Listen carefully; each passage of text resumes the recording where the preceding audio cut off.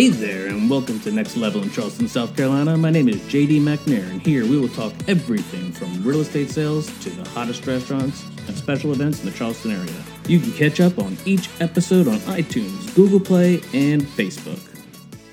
Hey there, this is JD McNair. Hope everybody's doing well. I apologize for not having a better quality and more prepared podcast for this week. I actually have been really jammed up. We have just launched for our company a new software platform, and we've been in training for 2 days straight and just becoming really invested in a lot of technology stuff that is going to be absolutely awesome. Our company is Remax, and we have a new website coming out.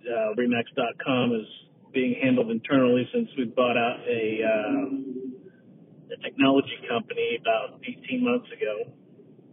And they built this new software platform for it from the ground up and had about 6,000 alpha and beta testers over the last year, helping the team at Booz and all the engineers design the platform from exactly what we want as agents and brokers, and put all the bells and whistles in there and different integrations and everything.